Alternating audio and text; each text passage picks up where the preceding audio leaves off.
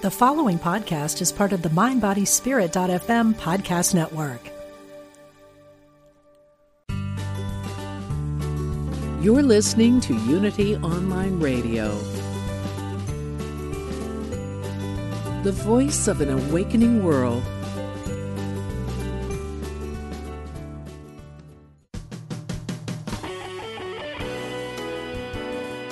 Empower yourself and get inspired to build the life of your dreams. Welcome to Everyday Peace with Dr. Drayvon James. Welcome to Everyday Peace with Dr. Drayvon James. I am your host, Dr. Drayvon James, and I'm super excited to have you here with us today on the Unity Online Radio Network, where we explore the concept of developing a life of peace every day. We do this every Monday at 5 p.m. Eastern Standard Time, or whatever time it is right now in your corner of the world. And yes, you heard me right.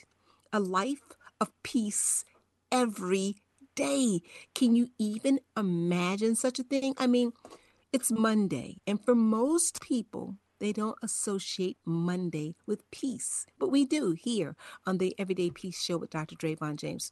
A life of peace every day, and that includes Mondays. So we define peace as wholeness, completeness, nothing missing, nothing broken, totality.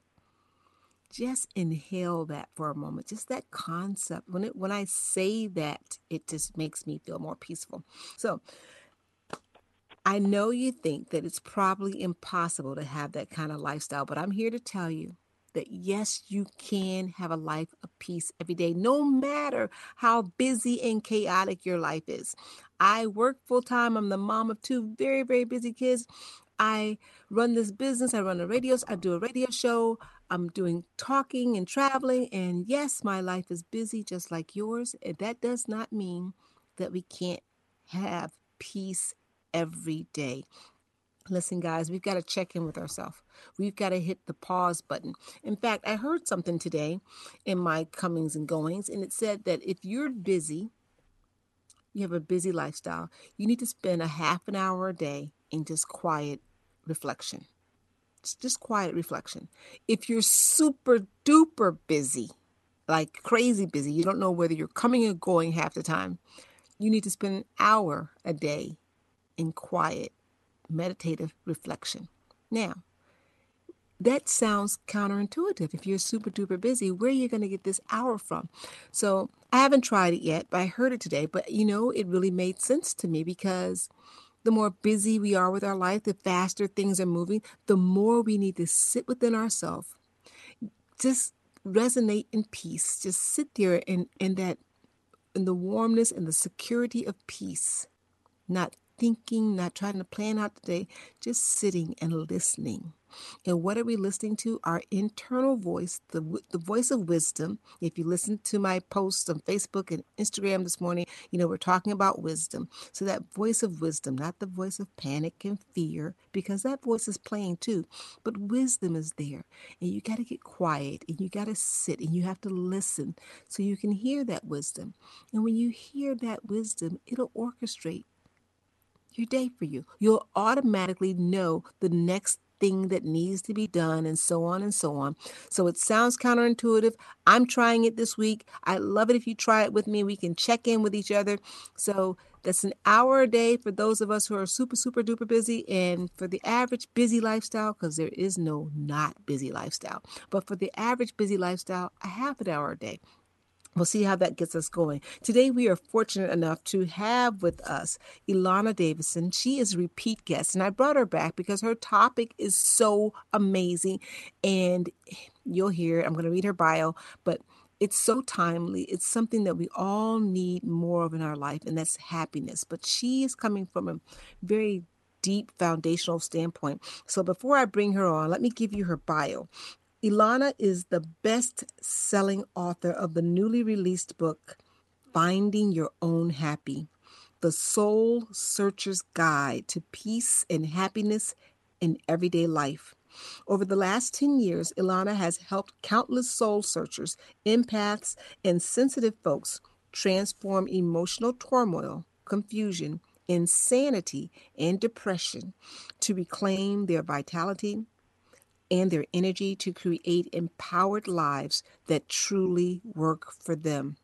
A soul searcher all her life, Ilana wondered why, after more than 20 years of personal exploration, self-reflection, meditation, spiritual practice, all this, and work with other sorts of healers and modalities, and even going to therapy, all of that, she still seemed to struggle and sometimes suffer from debilitating and suicidal feeling depression.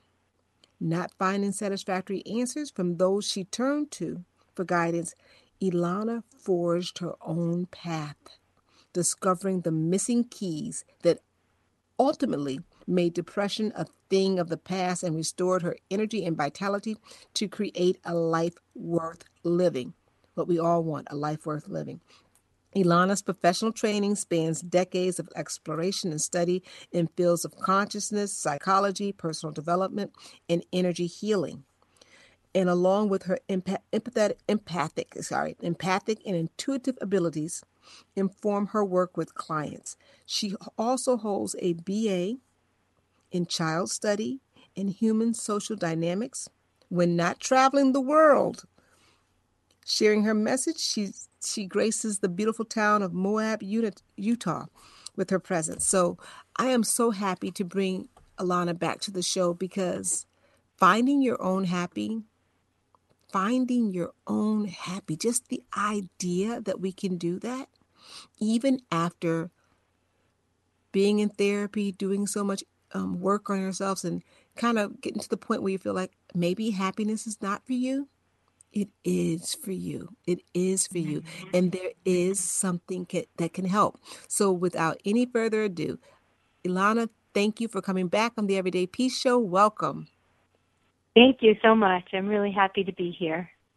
Oh, I'm excited to have you. I am super excited to have you. And before we get into, we're talking about your free book today. And I, you know what? I said I want to do this at the beginning of our show because I get so wrapped up in talking to you and listening to you that I get captivated. And I forget, last time we talked, you were on the show and I didn't even go to the free giveaway.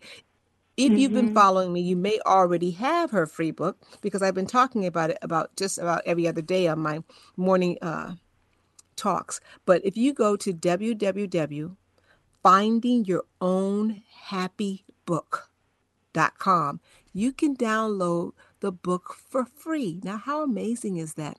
It's www.findingyourownhappybook.com. So I wanted to give that to you at the beginning of the program. Hopefully you all may already have it, but just in case you don't, hop over and get that book. And we have the author with us today, so she's going to be going through a lot of points. But before we get into the book, Ilana, I want to talk a little bit about, or maybe a lot about, you had this situation going on within yourself. And of course, you can tell us as much as you would love to tell us about that. But what I found very interesting about your story is that you decided to turn within and listen to what was going on within yourself to get to your place of healing, to get to your place of happy. And I know that in itself, a lot of people who are sitting in therapy right now, and this is not to say anything negative about therapy, because I highly recommend therapy. I think it is a very vital option in the lives of many people. But sometimes when people are sitting in therapy, they don't have the thought that they can clearly feel or detect or know what is best for them, because they think sometimes the reason that I'm in therapy is because I don't know. So sure. Right. Yeah. I found it so interesting that you did this. So talk a little bit to that point, give us a little history, bring us up to that point. But I definitely want to touch on, how you got secure in doing that. Certainly a lot of just struggling from depression and mental health things is a lack of trust in yourself and a lack of clarity about what's really going on for you and how to determine that. And I would say also a lot of people who struggle from depression struggle from a sense of wrongness in themselves, that there's something wrong with them, that they're somehow wrong, that their feelings are somehow wrong. And what I've come to discover and to learn is that you're a lot less wrong than you actually think you are. And for people like me, and I think many of the people that I work with, we grew up in families where we knew things, we were aware of things that were going on, and we were told that we were wrong for what we perceived. And it created a lot of confusion and a lot of craziness in our minds. And so then we're going to therapy trying to sort out, like, what's wrong with me? Why do I feel crazy? Because we were never really allowed to trust ourselves, trust what we perceived, and trust our emotional responses to things. So maybe you got someone was being a little bit unkind to you and you got upset about it and you were told that you were making too big of a deal about it and like, oh, you're too sensitive or whatever that is. And so like, oh, I must be wrong. This must not be unkindness. I must be the one that's wrong, and let me now try to figure out what's going on with me. So that was some of my journey is in my family, knowing that something really wasn't quite right, but being told all of the time that the thing that wasn't right was actually with me, that I was the issue and I was the problem, and I just didn't know things, or I didn't know how to receive love, or what are you talking about? We have a great family, and you're so privileged in all these ways, when I knew that something wasn't quite right. And so it's been a long journey to learn to trust myself again, but I think that is one of the things of finding your own happy is to reconnect. And there's a chapter in my book where I talk about this called Resetting Your Emotional Compass, where you get back in touch with the truth of your experience, the truth of your feelings, and you start to learn how to listen again to what's going on inside of you and what your feelings are telling you about the world around you and how it's affecting you. Yeah, I love that you get back in touch with yourself, because I find that even if you are not in a place of, well, maybe not everybody, but a lot of people second guess themselves when there's opposition to their feelings. Someone's saying, well, you're taking it the wrong way. And then you tend to, feel like, if you're a sensitive person at all, and most of us are to some degree, we don't want to be an ogre. We don't want to be, or too sensitive where we're feeling like everything hurts my feelings or that was an insult. But there are clearly times when people have deliberately done things or done things that are not deliberate, but they don't own up to it. And it does give you a sense of, well, maybe I did read that wrong. And if there's enough of that happening, gosh, that could really cause you to have a feeling where you can't trust what you're interpreting in your life. Yes, something that I heard once that was so helpful for me, which was this quote that said, "Your feelings are not up for negotiation. They are just the lived experience of the moment that you're in." And so it's like, wow, if you're going, I shouldn't be feeling this way, I must be wrong for feeling this way, it's not a matter of negotiation. You are feeling that way. Now you can look at it and you can understand what is influencing those feelings and where they're coming from and so forth, but it's actually just what you're feeling in the moment that you're feeling it. So if somebody says something and you have an emotional response, that's just what's happening in that moment.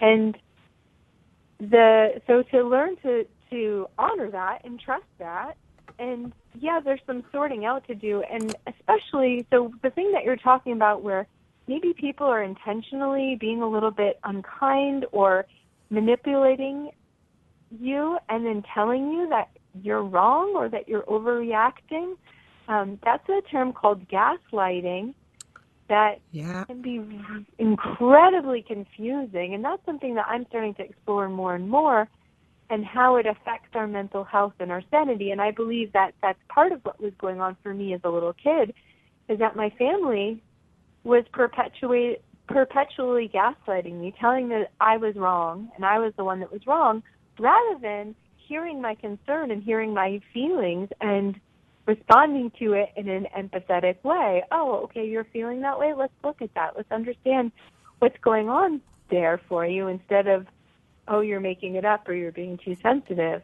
And one of the things about gaslighting is, and it happens, in families and also happens in intimate relationships, is that the person who's having that kind of experience questions their sanity and wonders what's going on for them. And especially if you're a kid and you've spent a lot of your childhood thinking like, am I just crazy? There's a good chance that what was going on is you were actually being gaslighted, and then you internalize that and just decided like, oh, I must be wrong, I must be crazy. Yeah. As you're talking, my heart kind of weeps a little bit, because I think, who among us gets out of childhood without having a few scars on our knees, right? Or and that's the first journey, right? And then you get through, the college years, and your knees get scarred a little bit more, and then you get into your first marriage, and your knees get scarred even more. And at some point, you're right. We have to be able to find our own happy, because it's gotta come from within. We've got to have the tools. We've got to be able to navigate this. Of navigating the scars of life, right? Because life has bumps and bruises. It has challenging things that show up. It's not going to ever not have challenging. Even today, like I had something come up and I was like, what's going on here? And I'm using the tools that I know how to use to help me identify what it is and turn it around so I get back to that happy feeling place. But one of the things that has been most crucial is being able to trust yourself again, and being able to have emotionally appropriate responses to the things that happen to you. So if you have like some childhood that wasn't so great, which a lot of us have, especially if we're, not super happy, were you allowed to see what that was? Were you allowed to see the unkindness? Were you allowed to, in my case, like mourn and grieve that my parents weren't really there for me and that I was a bit neglected? Instead, like, I wasn't allowed to even acknowledge that and have that emotionally appropriate response. And so for me, and what I see, and also this is not my own theory, but from some authors that I am very fond of and read, is that when you're allowed to have those emotionally appropriate responses, it frees up your life energy again. It frees up yourself, and it's like, yeah, if something happens that is upsetting, then mourning it or grieving it or having some of those feelings is going to help you move on and then have a healthy relationship with your life.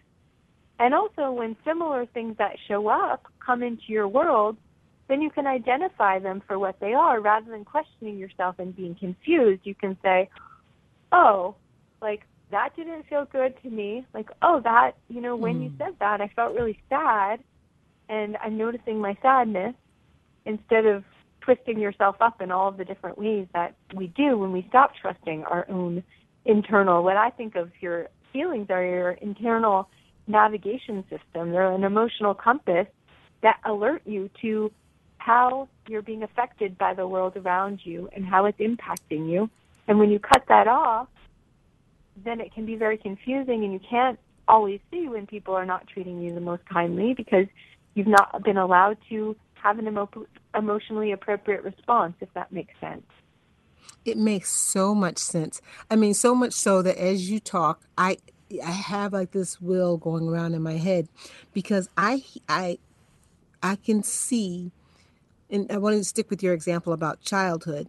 So you mentioned something as a young adult or even as a child to your parents. You say, okay, this is how I feel about what's going on, and you deem it to be an emotionally appropriate response. But then they also, the person that you're communicating with, whether it's your parents or your spouse or your coworkers or your boss or your hairdresser, it doesn't matter. They also got to be emotionally mature enough and safe enough to receive and respond appropriately. Or else, if you're not, and this is where I'm going with this, if they're not, and you don't know if they are, because we don't really know what they're bringing to the table. We all come with all our own emotional baggage. If their response, if they cannot handle your emotionally appropriate response because of their own situation, their response to your statement could cause more trauma for you as Yes. it is causing trauma for them.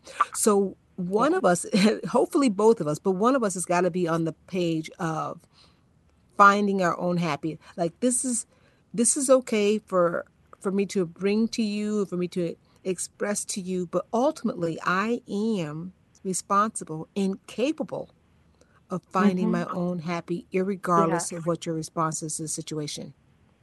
Yeah, and that's, well, in that responsiveness of what maybe I would call an empathetic ear is what Alice Miller, who really helped me understand this, author Alice Miller, she talks about the importance of, as a child, having an empathetic ear, having someone that can receive your emotionally appropriate response and get some empathy for whatever happened for you. Now, as you get to be adults, if you've had that healthy reflection in your childhood where someone validated your experience and validated your feelings, then when your spouse is like not having it, when you have an emotionally appropriate response, you've created the internal infrastructure and conditioning where you can sort of withstand that denial of your experience and be like, well, you know what, this is actually what's true for me. So you go do your thing, but I'm gonna own what's true for me. Whereas if you're a little kid and your parent does that to you, it's so terrifying and psychologically almost impossible to have that discord with your parent because you depend on them for your survival. So your connection, your attachment to your parent is of the utmost importance. So when your parent denies you, what are you going to do? You're not going to deny your parent. You're going to deny yourself and make yourself wrong, because that is way less scary than having a parent that's not there for you and losing the connection with your parent. And so some of us have to retrain ourselves because we didn't get that empathetic response from childhood, and so we internalize that it was us that was wrong or had the problem. And then to sort of retrain yourself to say, you know what, actually, no, I'm going to give compassion and empathy to myself. I'm going to validate my own feelings and know that I have a right to them and that they're completely legitimate, and I'm going to trust myself again. And that's a process to learn, for sure. Right. It all goes back to trusting oneself. So thank you for bringing us up to part on that piece. Now, tell me why you healed yourself. You brought yourself back to, I'm going to use the word sanity because you used in your bio, you said helping people move from insanity or depression. Yeah, But feeling you like brought they're yourself crazy. back. Like, am I just crazy? So what brought you, what motivated you to write this book? Why not just heal yourself and be in that place? Well, Why write the book? because I started to, for so many years of my life, I grew up in an environment that was a sort of personal development, spiritual self-help environment. So I spent many, many years of my life in that sort of quest of trying to understand my own limitations, where I was getting stuck, what I wasn't seeing, and didn't understand why I was still feeling depressed. I still sometimes felt suicidal, and I like, if I've spent 20 years working on my stuff, shouldn't it be a little bit easier by now? And so anyway, fast forward, and then I'm encountering people in my life that seem to be struggling in similar ways. They feel like they've done all the right things and they've tried all these things that seem to work for other people, but they're not working super well for them, or they're going through some of the same turmoil and same challenges. And I started to recognize, oh, you have the same sort of, I don't know what's wrong with me, but I feel like something's wrong, and I can't put my finger on it, experience that I had that I couldn't find an answer for so long. And it's like, oh, if you just had this information, I know it can make such a big difference for you. And so that was a lot of why I wrote the book, is like, hey, if you just understood some things about yourself, you might stop blaming yourself so much. You might stop thinking that you're so wrong, and you might find a way out of some of that, like, depression that seems like you just can't ever change. Yeah. Yeah, and I am no clinician, and I do not want to pretend to be one, but I do have this question or a thought when you talk about depression and Mm-hmm. suicidal, and it seems to me to be rooted in fear. Like there's this Hmm. deep sense of fear of something. Maybe it's alienation, or but it's some deep seated fear, Well, and sometimes I think that's true. I think what's also true is like um, the things that you're not allowed to know or to see. So that was part of the truth for me, is I wasn't allowed to know or see or have an emotionally appropriate response, right, to what was happening to me in my family. And so if you're not allowed to have your feelings and be connected and have a healthy emotional life, that can put you in a place of depression and of cutting yourself. So to me, depression is a lot of like pressing down, right, or cutting yourself off from your truth, yeah, from your life energy. And for your there truth. was one time in particular where I spent a whole day feeling incredibly depressed. I couldn't get to exactly why. And then I realized, oh, I'm actually really angry. And I haven't been allowed to be angry. We're going to stop And right there, Alana, and go to a break. I hear them getting ready to start the music, but I love that you connected that depression with anger, because it's anger is unacceptable for society. They don't want to know that we're mad. So we're going to exactly. come right back after these commercial breaks with Alana Davison and Finding Your Own Happy.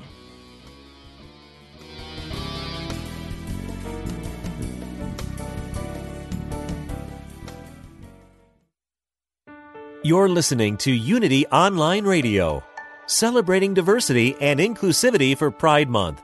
We are one.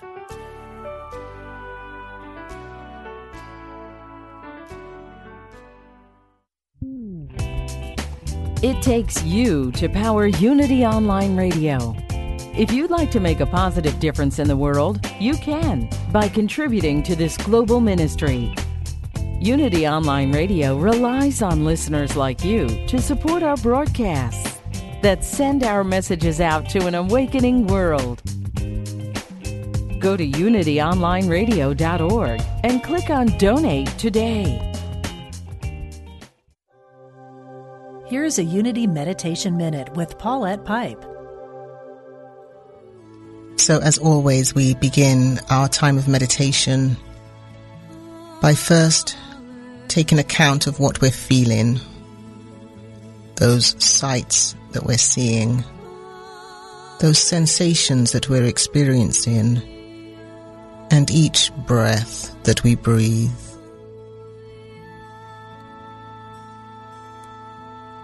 Notice where in your body you're experiencing those sensations.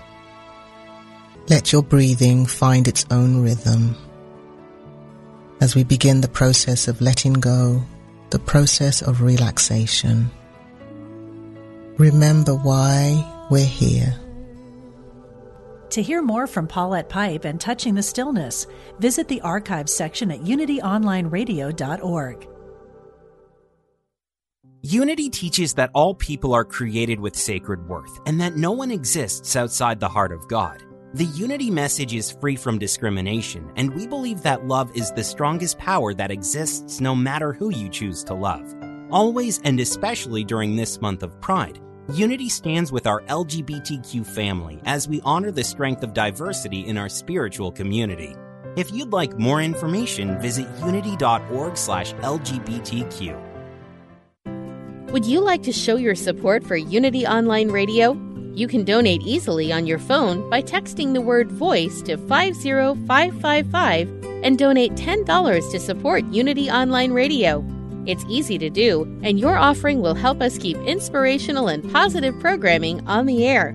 Remember, just text the word VOICE to 50555 and support your favorite shows on Unity Online Radio, the voice of an awakening world.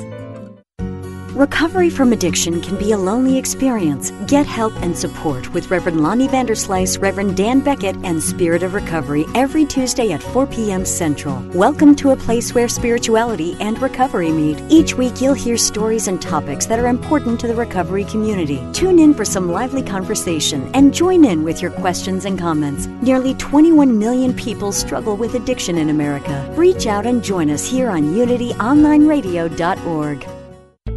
Call now with your question or comment. 816-251-3555. That's 816-251-3555. Create and build the life of your dreams. Welcome back to Everyday Peace with Dr. Drayvon James. Welcome back. We are with the author, Ilana Davison, discussing her book, Finding Your Own Happy. And I want to tell you that she's giving away a free copy of her book today. And you can get a free copy at www.findingyourownhappybook.com. That's www.findingyourownhappybook.com. So we ended just before the break. We were talking about anger versus depression. Like you said, you thought you were depressed, but then you realized you were just really angry. And I find a lot of times we don't talk about how angry we are, especially as women, because it's really unacceptable socially, I think, for women to say, I'm just really angry about that, because that's aggressive. And, who are we to be angry, but that's a great point that you make. We need to acknowledge that we're angry. Mm-hmm. Mm-hmm. That can't be suppressed. I think we talked a little bit about that on the last show, but that anger serves an important purpose. Often when someone does something that invalidates our being or violates our boundaries in some way, or is less than true respect or care for us, then the natural tendency is for anger to emerge, and it's actually a healthy response to say, wait, no, stop, that's not okay for me. And yet we've been taught, what you do with your anger is a whole nother story. You don't want to spew your anger toward everyone, but I think that when people spew anger, it's because they've not been allowed to be angry for so long, and they've not been allowed to have that container, so then it comes out in all of these destructive ways. In my book, I liken it to fire, fire is an incredibly useful tool if you know how to handle it, but it can also be incredibly destructive. It can burn the house down. So anger in and of itself is not the issue, it's what we do with it. And when we allow ourselves to be angry, then we can maintain our integrity as a person, and it's like the energy doesn't get clogged up. I had a few clients who had horrific things happen to them, like sexual abuse, things like that, and they had never really been allowed to have that emotionally appropriate response to what had happened to them.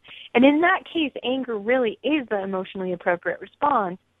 And so there was a lack of real power for them in a certain way, because they often were like apologizing for other people's behavior or being understanding, rather than really claiming, no, that hurt and that wasn't okay with me and that never gets to happen again.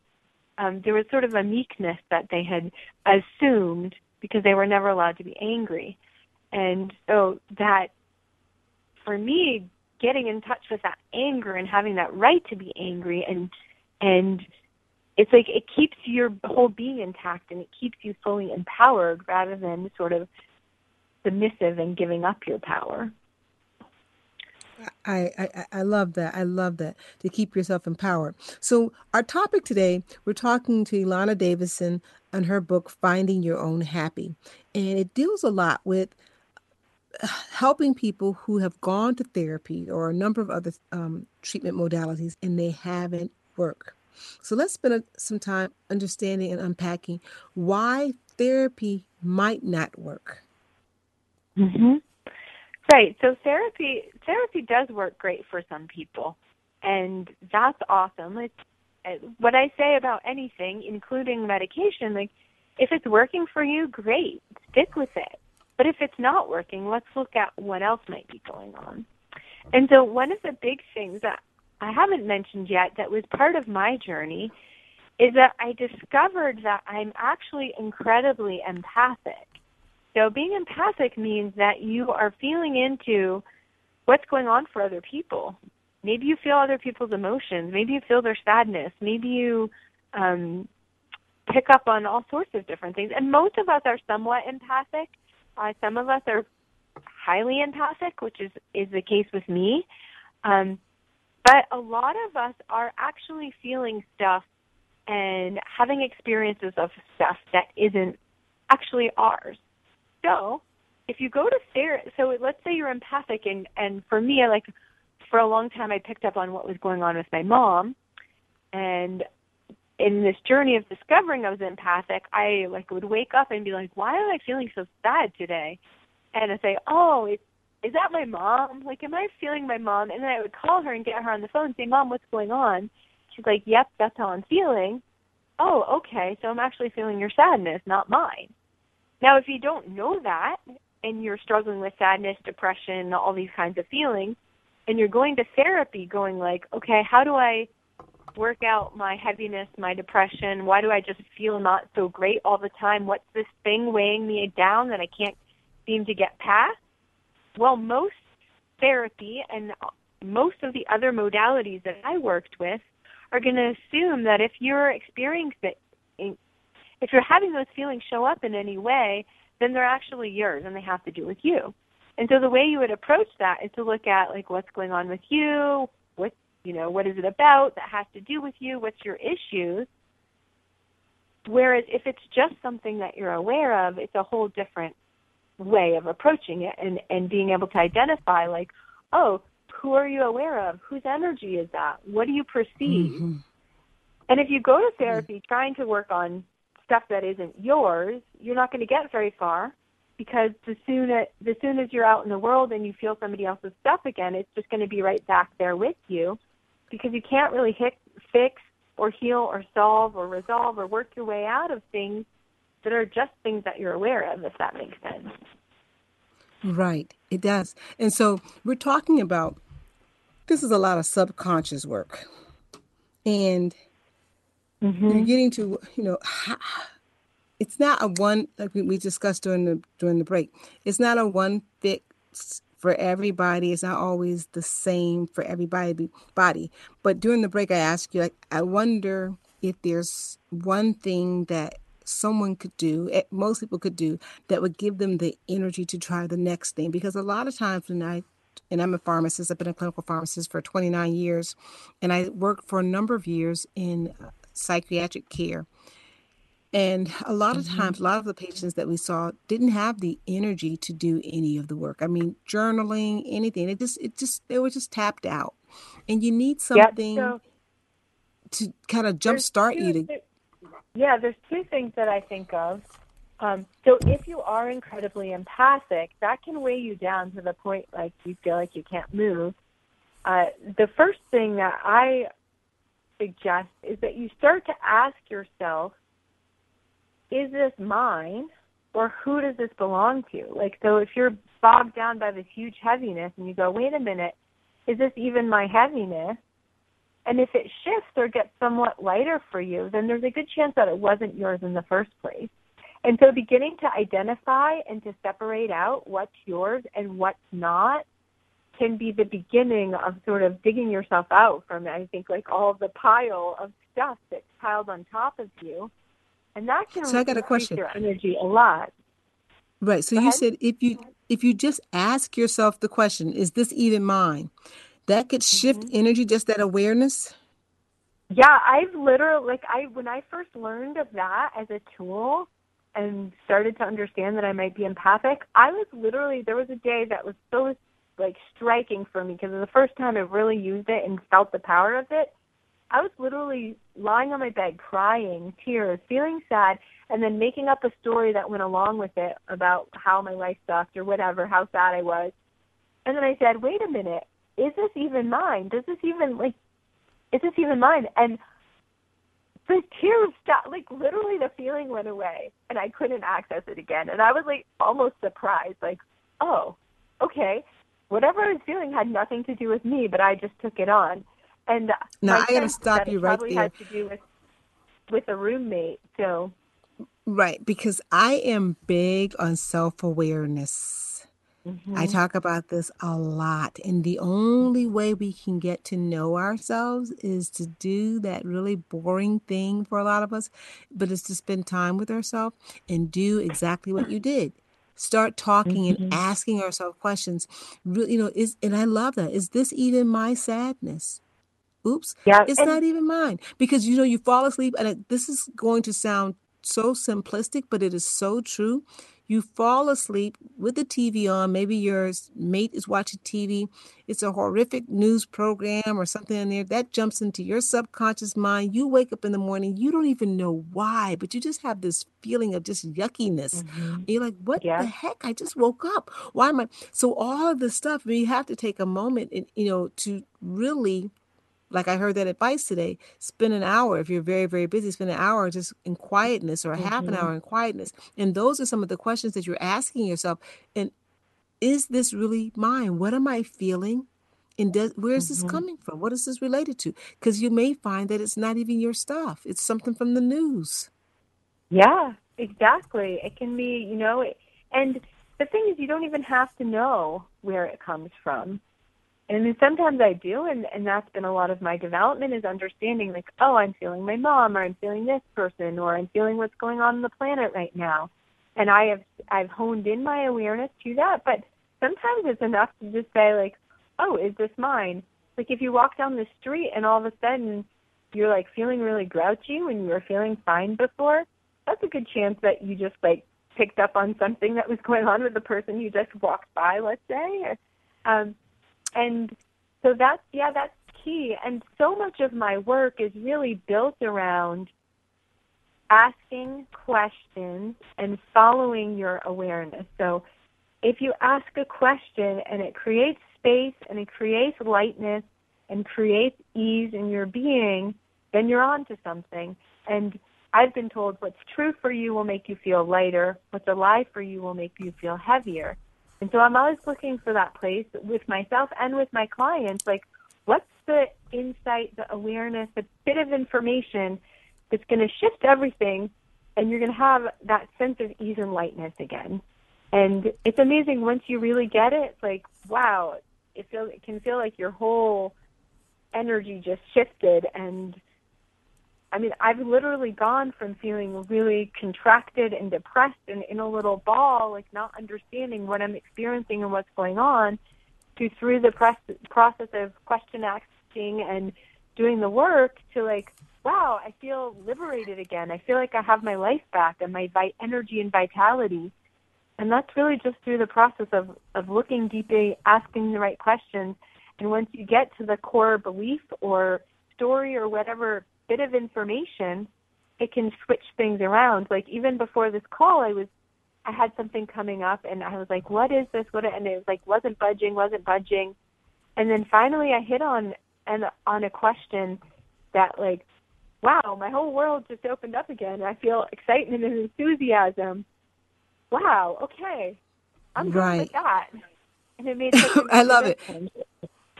I love it. And I love this for our listeners. Asking questions. What's true for you will make you feel lighter. And what's a lie for you will make you feel heavier. And that's just that sense of heaviness, that sense of dread, right? We're talking about. So or a lot of times, contraction, you don't want to move. Sometimes it's you don't want to move. It can be, sometimes it can be dread. Sometimes it's like, just like, that overwhelmed, like, discomfort feeling of like, I just don't feel quite right in my own skin, and I feel I guess the word would be like some agitation. I don't understand, or not at peace. Your show is all about peace. If you're feeling like, oh, I'm just restless and I'm not quite at peace, the question and looking at what's really going on can guide you back to those places of ease, happiness, peace, joy, all of that. Absolutely. So and I got a couple questions. You guys know I always talk about my upcoming topic wherever I'm going, and grocery store, the dry cleaners, anywhere. I'll strike up a conversation about the show and who's going to be on there. And I have a couple questions from people that I met that I promised to ask. But I want to spend just one more second on the questions part, because I really want the listening audience to understand something that I believe to be true. And you can talk about whether you find this in your practice or not. But it is about asking the right questions. And sometimes asking the really big question is too much. You're not ready for the really big question. So, should I quit my job? And that just the idea of the question contracts you, and the whole idea. See, that's not a yes or just not a no. It's a I'm not ready for that question. But you can ask smaller questions to lead up to the bigger questions. And this is why it's so very important that you know you better than you know anybody else on the planet. Better than anybody else on the planet knows you. You need to know you. And that's why I can totally relate to your story, I believe, about how after 20 years you mentioned that you were going to therapies and all different types of modalities, and then you just said, hey, I'm going to listen to what's this voice inside of me, this leadership from within that exists in each and every one of us. But you really got to be in a place where you're paying attention to yourself. And so I applaud you for your journey, because doing all of that work for those 20 years, you were really paying attention. You really were paying attention to you. Finally, you just, said, okay, I got enough belief in myself. I know this. Now I'm going to act on it. So that is so important. And I just, and I just thank you. And I just really want our audience to get the idea that don't get scared of the questions. If a question in itself causes you to contract or, get that sense of heaviness or what have you, dis-ease, that's dis and ease, but ask a smaller question leading up to the big questions. Don't ask those big questions right away sometimes, because just the question itself can frighten you. Right. So it's tapping into what I call your awareness. Like, you know a lot more than you give yourself credit for. And what are you aware of? What are you perceiving? What do you know? Okay, maybe you're not ready to, should I quit my job? There's a lot of things that go into that. And a should question is not necessarily the most effective question, but you might ask a question of, am I depressed because I'm unhappy with some aspect of my job? Okay. And then maybe you can start to look at, so what is it that, what about my job is feeling not satisfying for me, if that's the case? And that can guide you. And it's when I commit myself, because I really do commit myself, please, universe, show me everything. Let me see everything. What am I not willing to perceive or to see? Because I know that putting blinders on myself is ultimately limiting me, and also ultimately not going to contribute to my happiness and well-being. So I want to know, and I want to see what's really going on in my life, because then I can respond to it accordingly, and I can work with it accordingly. So it's if I'm depressed or something's not working out for me so well, it's okay, what do I need to know, or what do I need to see that I haven't been willing to see that could make a difference for me? And so that's a question that you can ask, and sort of invitation of life, of the universe, whatever you believe, to sort of reveal to you that information that then you can use to continue working and moving forward on your path. What do I need to know here? What would be the most helpful thing for me right now? All of those kinds of things. And the other thing about question is question opens up possibility, whereas conclusion kind of is a limitation. It's defining reality. Whereas questions I wonder, what else? And then you get more information, you get more ideas, rather than this is this way, or looking for an answer even of what's the right thing to do. I'm always looking for what's going to create more ease and lightness and make my life feel better. Right. And I love that question. I call that looking at the world with amazement. So a little trick that I use that hopefully could benefit somebody else is when I'm going through something in my life that is undesirable for me, as I perceive it, it's not going the way that Drayvon would like for it to go. I often stop and say, I wonder how this is going to work out for my good. And I get this huge smile on my face as I'm saying it, because I know that changes the energy, because now I become less nervous and more inquisitive, almost like a child on Christmas Day. You know, I don't know what kind of surprise is in this box, and I don't even like the wrapping, but you've just moved out of all of the conclusions you have about, you know, how it's going to be horrible and terrible, or whatever those dreadful stories that you have about what's going to happen, and then you just open yourself up to be curious to a different possibility. Like, let's say you lose your job, and then you have all of the conclusions that go along with it of all of the horrible things that are going to happen to you as a result. If you say, I wonder how this can work out for my good, all of a sudden you've opened up your mind that there could be good from it, and that you're open to perceiving it and receiving it. And so you get yourself out of that stuck mental place, which is playing the loops of all the worst case scenario conclusions that you can think of, into a sort of creative mind of, well, what else? What could happen? Like, what have I not thought of yet that might be, truly amazing? Right. And I think it's important for us all to know here, too, is that this stuff we're saying right here, right now, I hope if you're listening, you maybe have a pen to jot it down, because it's easy to talk about when you're in a good space and you're feeling okay. But we all know when you get that knot that's turning in your stomach and you feel you feel ill at ease about a situation, it can be difficult to think about what the next thing, the next profitable thing, the next right thing to do is. And it's good for me. I will just say I have this practice every day. I write out a 3 active gratitude list every day of my life. I have to have it. And I write out my intention for the day, however small it may be.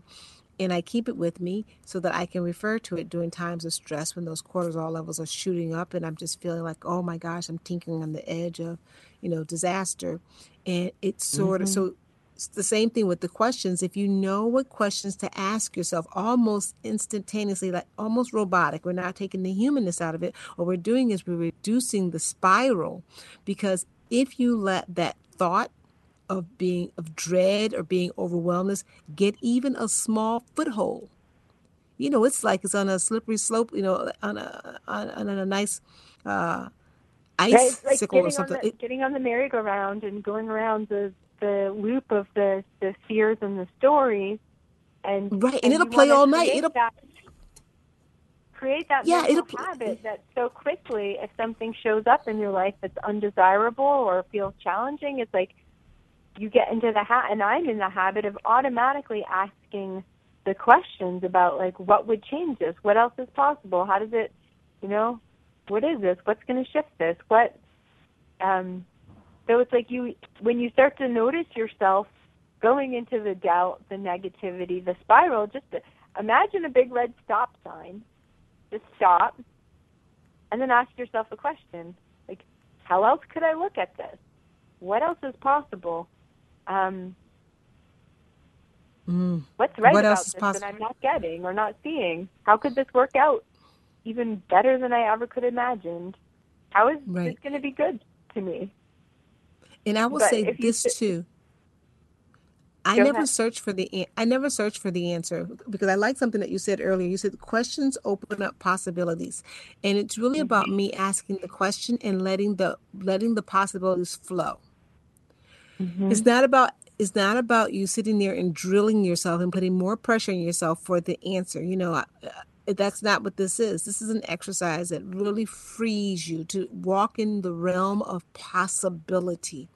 It's so expansive, it's so powerful, and just being in that space. So if you're anything like me, I can be very methodical at times, and you'll get to a place where you're like, okay, well, X plus Y plus, to the second power, this and that. And you start thinking like, okay, this is what's supposed to happen next. That's not what we want to do here.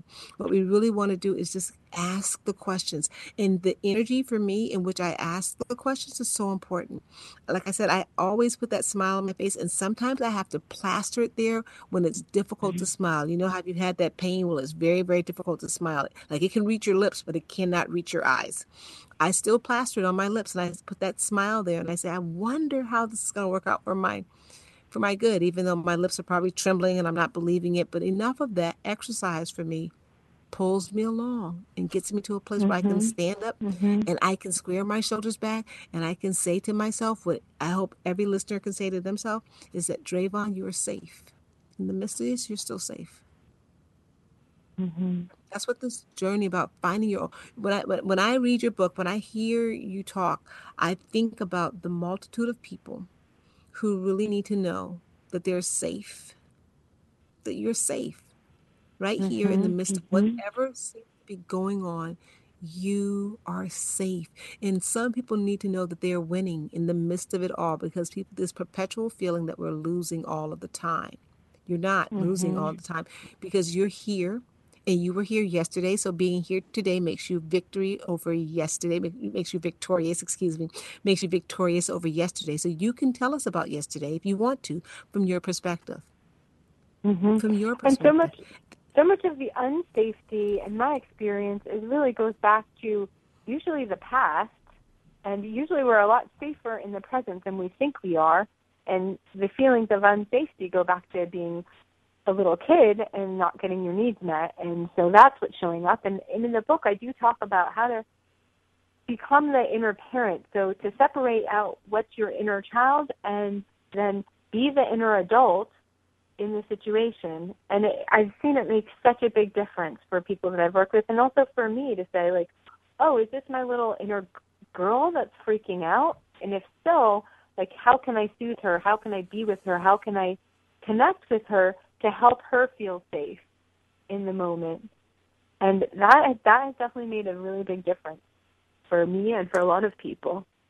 Because they get fused together, and yes, it's all you, and it's all inside. You know what, guys? We've done it again. Ilana, I hear the music coming for the end. I want to close on that point right there, guys. Get the free book, www.findingyourownhappybook.com, and parent yourself with love. That's what I end on. Parent yourself with love. Thank you, Ilana, for coming back. Absolutely love you and the work that you're doing. Thank you so much. Thanks for listening. This is Unity Online Radio, the voice of an awakening world.